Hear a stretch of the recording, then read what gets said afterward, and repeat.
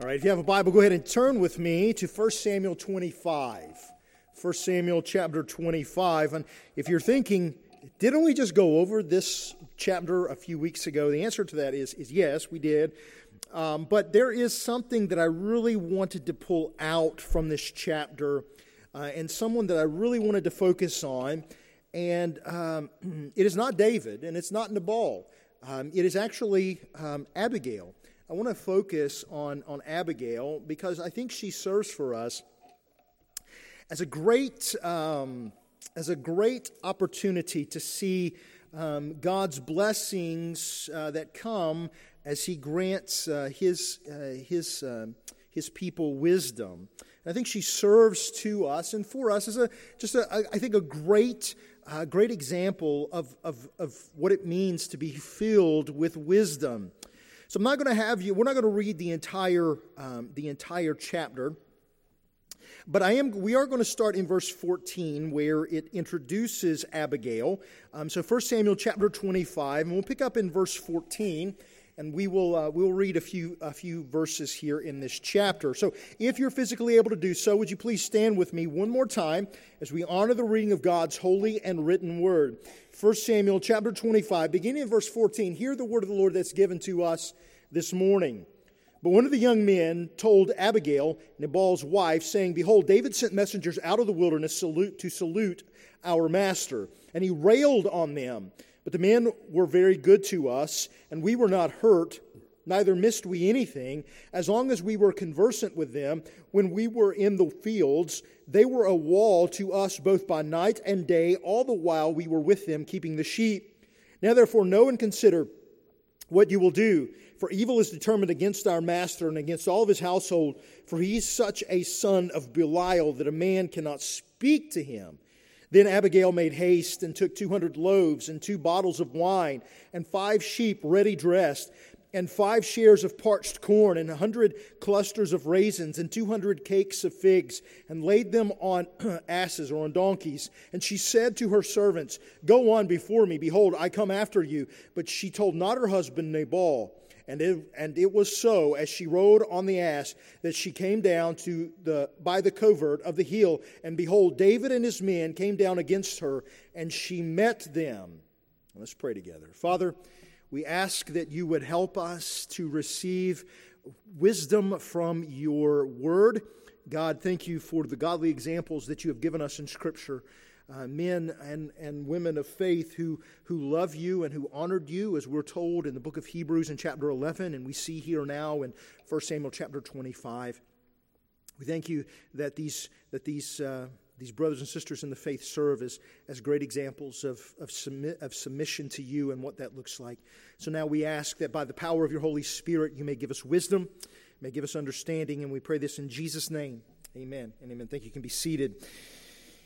I think that you've probably all heard the saying that there's a difference between wisdom and intellect. I know a great number of people that are very intellectual, but truthfully, they could not cook a pizza in a microwave, right? It's just true, right? There are people that are very intellectual, but there's a difference between intelligence and wisdom. I heard a story years ago, and maybe you've heard this story too, about a college professor who gave a course, the same course, at the community college every year for like 25 years. And for 25 years, he failed to change the final essay on the New Testament survey class. And everybody took the class because it was such an easy A. I mean, you could just study and study from previous notes from students, and you could get 100, and it was just easy A. Well, the class went on just like normal, just like always, for the last 25 years, except this time the professor, without telling anybody, decided that on the final exam he was not going to ask about Paul's missionary journeys as he had done for the last 25 years. Instead, he asked for them to critique the Sermon on the Mount. Well, as you can imagine, there was great dismay and a great hush fell upon the class. The professor stayed for the first little bit, and slowly, one by one, students came up and just simply turned in blank sheet of paper after blank sheet of paper, except for one young man. This young man wrote feverishly, And he wrote and he wrote and he wrote and he wrote and he wrote for 3 hours straight. He wrote, and he had given long after all the other students had left. The professor sent in the grader to finally collect his sheet, and he finally had finished, and he gave it to the grader. And at all the grades were posted. All of them on the final had received F's, except for one who received an A+. And one of the students asked this young man, "What in the world did you write about?" And he said, "Well, read it." And on this piece of paper, on the very first at the top of it, he says, "Who am I to critique the Sermon on the Mount? So let me tell you about Paul's missionary journeys." And there was great wisdom in all of this, right? There was great wisdom in all of this. And so there is a difference between wisdom and intelligence. Such was David to learn. Such was David to learn. It's an important lesson. So before I tell you about Abigail, let me just remind you, for those of you that may not have been here, where we have been in 1 Samuel 25. 1 Samuel 25 saw David running still from Saul and dwelling now in the wilderness of Paran. Nabal was pasturing a very rich man who had lots of sheep, lots of wealth, had sent his sheep shearers to shear the sheep, and David had acted as a way of protecting them because Nabal was a fellow Israelite, and so David took it upon himself to be a blessing to his fellow Israelite, and he took care of the sheep, and he took care of the shepherds, he took care of all that belonged to Nabal. He was under no compulsion to do so, but he did it because he was a fellow Israelite and he wanted to show love and concern for this man. But unfortunately, though he had protected Nabal's flocks, although he had protected the men that served Nabal, it went well without noticing. Nabal, as a matter of fact, went so far as to insult King David. Oh, well, he wasn't king, he was just simply anointed, but to insult David and just simply ask the question, well, who is David? There's lots of people that have broken off from their kings and their masters, and lots of servants that have risen up in these days. David became so enraged that he decided that he was going to kill Nabal and all of his household. And as a result, Nabal's arrogance turned up to be an act of a fool. We talked about his name, which means fool, from the house of a dog. That's literally what his name translated would be Nabal, fool, from the house of a dog, Caleb, meaning dog.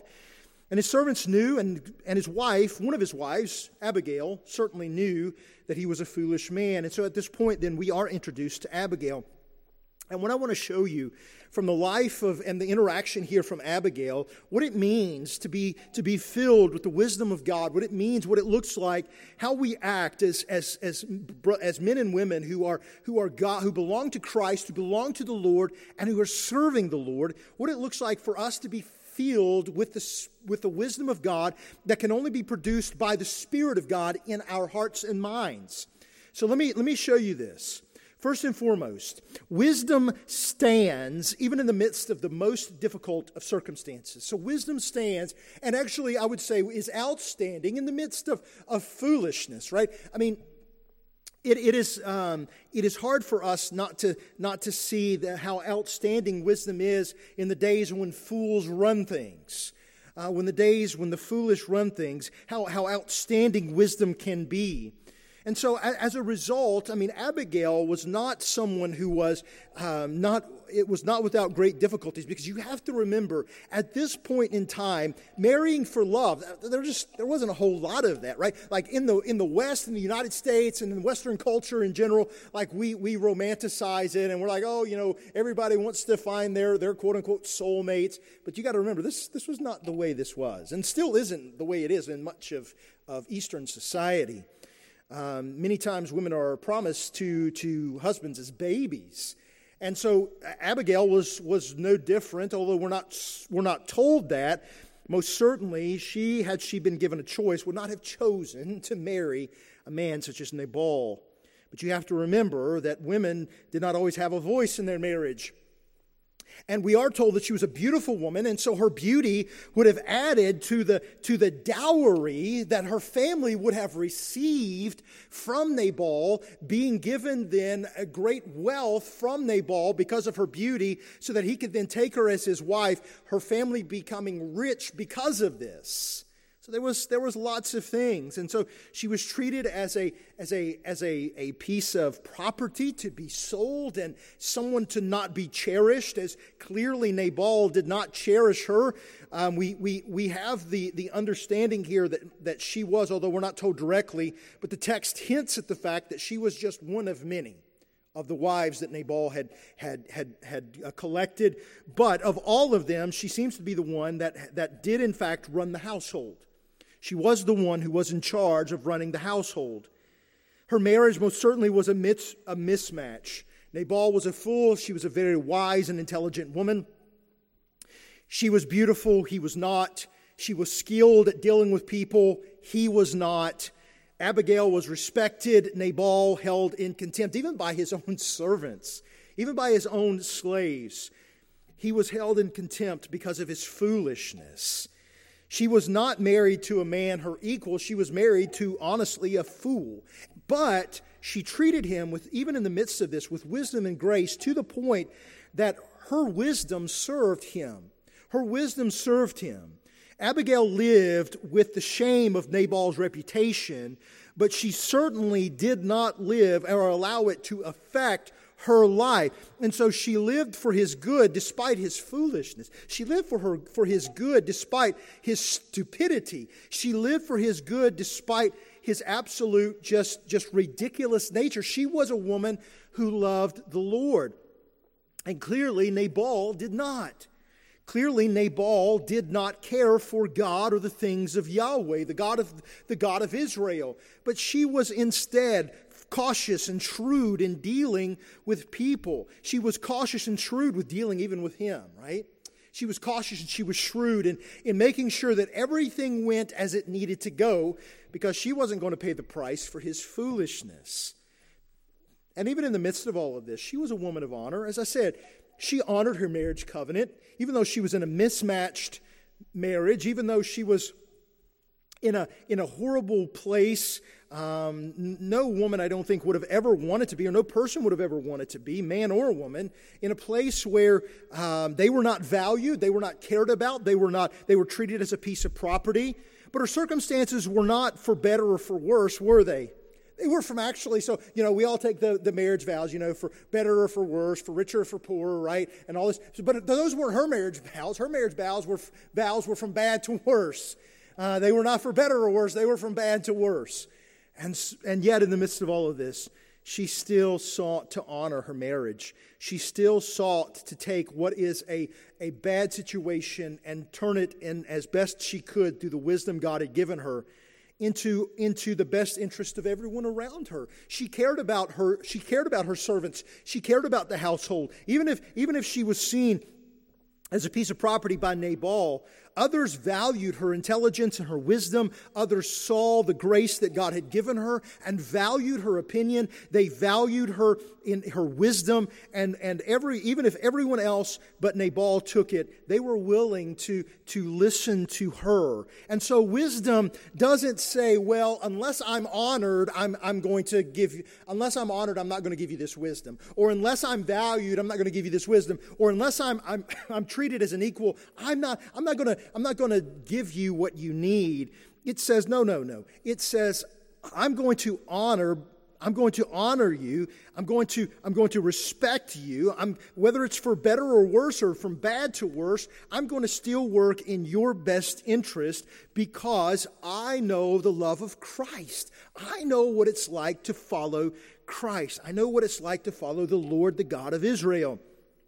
And this was the type of woman that she was. And truthfully, believers, this is the type of people we should be. In the midst of a crooked and perverse generation, what did Jesus tell us to be? He told us to be as wise as serpents and as innocent as doves. He told us to be salt and light. He told us to be to the world. We are to be the salt and the light of the world. We are to work for the best interest of those around us, even if they don't value us, even if they look at us with contempt or don't value or treat us as equals. We need to work to honor them and to help meet their best interest and have their best interests at heart. And I know that can be very difficult, right? It can be hard when we're not valued, when we're not honored, when we're not seen as equals with others. I mean, it's very easy to get very jaded and very, very quickly wicked in our viewpoints, right? And just say, well,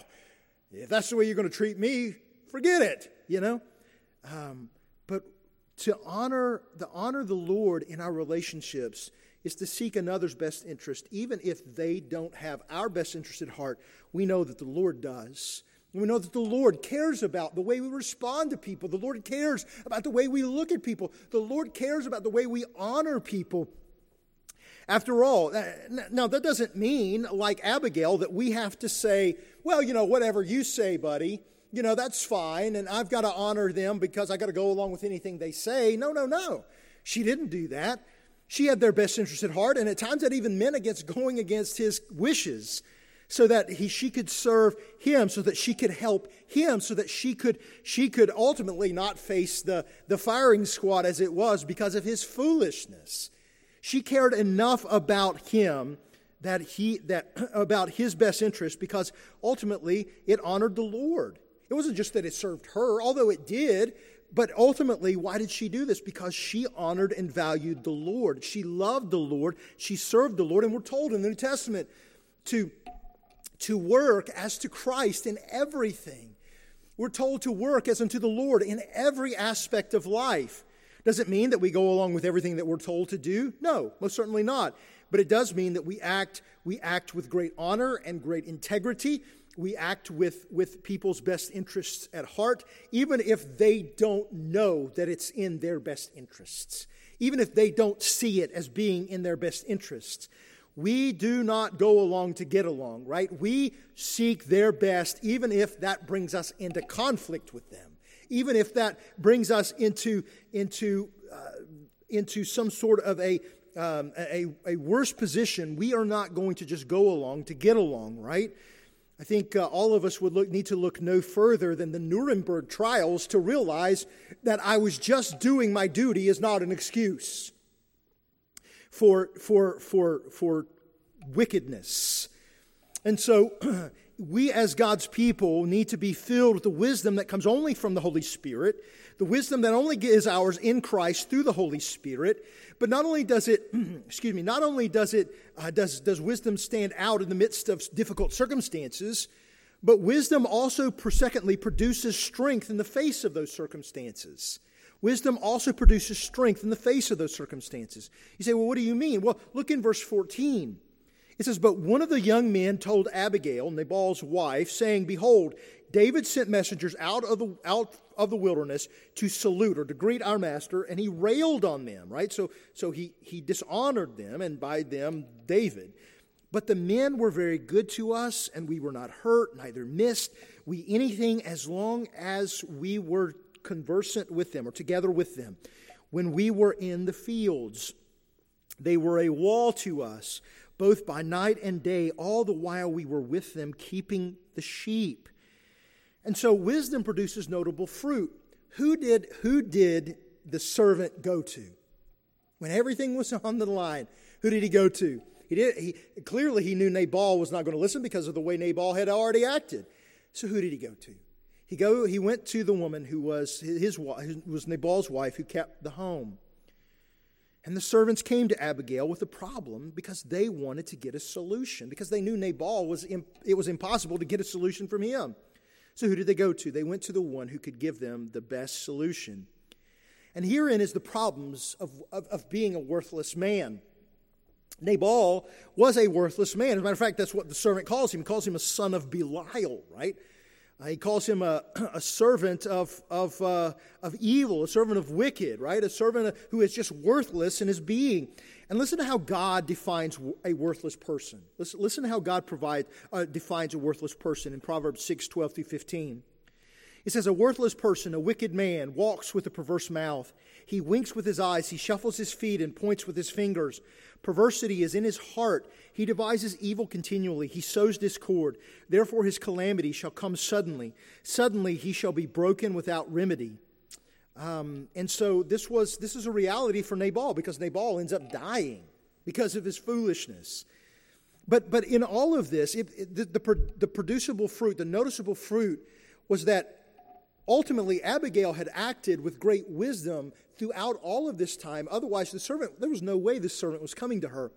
But the servant knew Abigail to be a woman of wisdom and of grace, filled with the Spirit of God. And so he seeks her out so that she might give him a good piece of advice so that they can do this, to protect the household. Because they knew David was coming and David was going to kill them all. He wasn't going to protect anyone. He wasn't going to spare anyone. Now surely, I say that understanding that more than likely he would have taken the wives and the children as his own, right, and underneath his care, right, or as his servants, either one. So it wasn't necessarily that her life was in jeopardy, but all of her servants and all the household that she took care of and she loved, they were in jeopardy. They were in jeopardy. And so she acts with great swiftness, with great wisdom. And therein is found here in verses 18 through 22 is that she acts with decisiveness. Do you notice what she does here? In verses 18 through 22, look at this. Then Abigail made haste and took 200 loaves and 2 bottles of wine, 5 sheep ready dressed, and 5 measures of parched corn or grain, and 100 clusters of raisins, 200 cakes of figs, and laid them on the asses or on the donkeys. So do you notice what she did there? She didn't procrastinate when she was presented with a problem. She didn't procrastinate, but she acted wisely and she acted quickly. Her character drove her decisiveness. In other words, she was a woman of wisdom who acted with wisdom. So who we are is going to be revealed when we're under pressure. Ultimately, who we are is going to be revealed by how we act and the way that we think and the way that we act when we are under pressure. And so she didn't procrastinate. She acted quickly. She acted with wisdom. She acted with decisiveness, but she acted wisely. In the midst of all of this, as we read here in verse 23, look what it says. And when Abigail saw David, she hasted and lighted off of the ass and fell before David on her face and bowed herself to the ground. She was courageous, like she, even though she sent all of the servants before her, who was with her when she arrived? It was her. She came alone to David and all of his men. She met them on their death march, on their way to kill the entire household. Here she is, a lone woman. She gets down off of the donkey and she prostrates herself on the ground because she acts with great courage. She acted despite knowing that her husband was going to be angry. She acted despite knowing that David was angry. She acted despite knowing that an angry enemy was on his way. Right? She acted, but she acted nonetheless. And she didn't know David. She had no clue. She had never met David. She had heard of David because of the way she talks about him.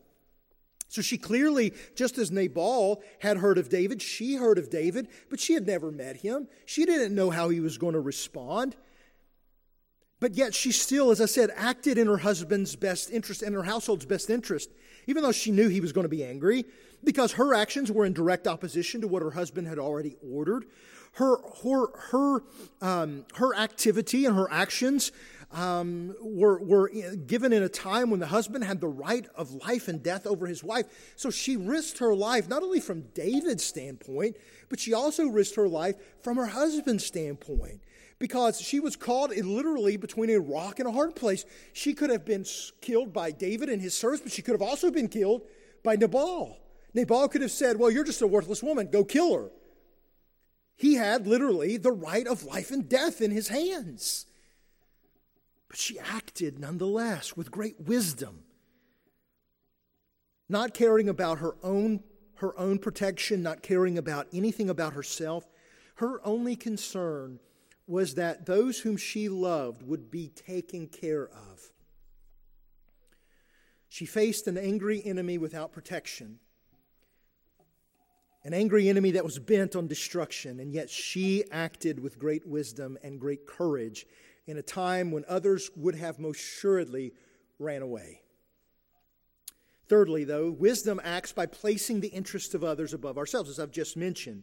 Because if you look in verse 22 and verse 24, and then verses 24 through 31, you'll see how she responds. Listen, and this isn't, so I don't want you to hear me saying that she's buttering David up. She's not. She's being very sincere. But notice how she speaks to David. She doesn't speak contemptuously as Nabal had done. She doesn't speak with fear. But she comes to David with great honor and integrity in the way in which she speaks to him. And listen to this. Let's pick it up in verse 25. Listen to what she says here. Let not my Lord, I pray you, regard this man of Belial, even Nabal, for as his name is, so is he. Nabal is his name, and folly is with him. But I, your handmaid, saw not the young men of my Lord whom you did send. Now therefore, my Lord, as the Lord lives, and as your soul lives, seeing the Lord has withheld you from coming to shed blood, and from avenging yourself with your own hand, now let your enemies and they that seek evil to my Lord be as Nabal. And now this blessing which your handmaid has brought to my Lord, let it even be given to the young men that follow my Lord. I pray you, forgive the trespass of your handmaid, for the Lord will certainly make my Lord a sure house, because my Lord fights the battles of the Lord, of Jehovah or Yahweh. And evil has not been found in you all your days. Yet a man is risen to pursue you and to seek your soul, but the soul of my Lord shall be bound in the bundle of life with the Lord your God. And the souls of your enemies, them shall he sling out, as out of the middle of a sling. And it shall come to pass, when the Lord shall have done to my Lord according to all the good that he has spoken concerning you, and shall have appointed you ruler of Israel, this shall be no grief to you, nor offense of heart to my Lord, either that you have shed blood causeless, or that my Lord has avenged himself. But when the Lord shall have dealt well with my Lord, then remember your handmaid. Do you notice she speaks with great wisdom? She doesn't come to him and say, hey, David, don't be like Nabal, don't be a fool, right? No, she comes to him and speaks to him with honor. She speaks to him with great integrity. She's not trying to get out of this to save her own skin, but to protect those that she loves and cares for. She's not trying to butter David up here. It would be a wrong reading of the text to say, well, all she was trying to do was butter David up, right? No, that's not what's going on here. She is speaking to him because she knows that David is the rightful king of Israel, that he will one day be the rightful king of Israel. And notice the way she acts with wisdom to protect others. So notice this, okay? In verse 24, what does she do? She accepts the blame, doesn't she?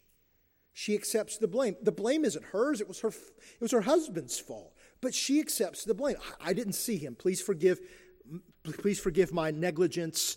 But she was offering her life for the life of others. She could have thrown her husband under the bus, but instead she acted and accepted with personal responsibility. Something that I wish our society would learn again, the need for personal responsibility. It was her husband's responsibility, and David, right? David knew that it was her husband's responsibility for what had happened, and he should have acted with wisdom. Nabal should have acted with wisdom, but instead was a fool. But here Abigail acts as an intercessor for those whom she loves. And she accepts blame. She accepts blame. But she accepts blame being blameless. She is blameless, and yet she accepts blame. And she also preserves the life of others.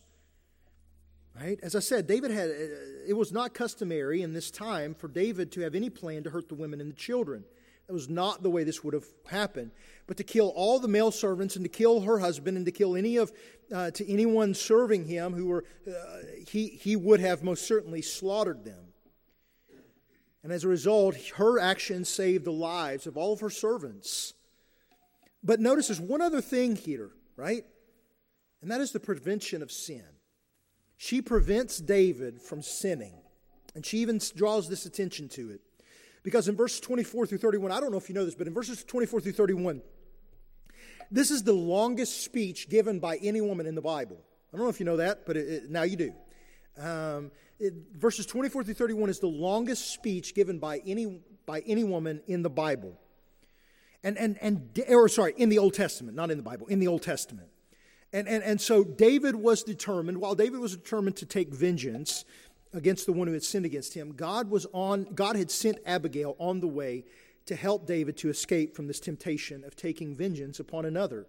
Now, I don't think I have to tell you, but this gives us a great place to focus on. Because ultimately, Abigail's actions actually point us to another, to a greater, to one who was the Savior of Abigail, who was the one who accepted the blame of his people, though he himself had done nothing wrong and had not sinned. Right? As we are told that he became sin who knew no sin, that we might become the righteousness of God in him. He served as the one preserving the life of his people in dying on the cross and raising again on the third day. He prevented his people from tasting the wrath of God that they rightly deserved by interceding and interposing himself as their mediator upon the cross. And being raised again on the third day, Christ became our great high priest, our great high prophet, and our great high king. And Abigail serves as a great Old Testament example of the work of Christ. Because ultimately, like Abigail, being greater was even concerned for other spiritual welfare. Just as Abigail was, in fact, concerned for the spiritual welfare of her servants. So how do we apply all of this, right? Well, I would simply say this. Brothers and sisters, we need to be people who seek the wisdom of God. And as I said, this wisdom doesn't come naturally. This wisdom is only wisdom that is given to us by the power of the Holy Spirit. We need to act in wisdom. We should be people who are knowledgeable and humble. We should be people who act with humility, but yet with great wisdom and great knowledge of the person and the work of who God is. And as a result of who God is, we act with great wisdom. We should pray and seek wisdom. We should also be a person of character. We should be people that when nobody else is watching, when God is the only one watching us, that we should be people of wisdom and character.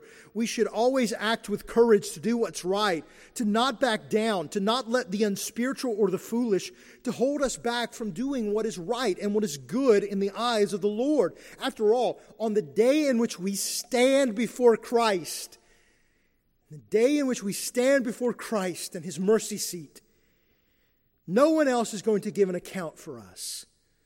We will stand before the mercy seat of Christ and give an account to Christ. And we aren't going to be able to say, well, I didn't see anybody else standing, so I was scared and I didn't stand. We should never allow the unspiritual or the foolish to hold us back. I would also say this. God uses strong women of God. God uses strong women of God. From biblical times to the present day, God has used wise women to shape history. Abigail's words to David reflect her strong faith and knowledge of the Word of God.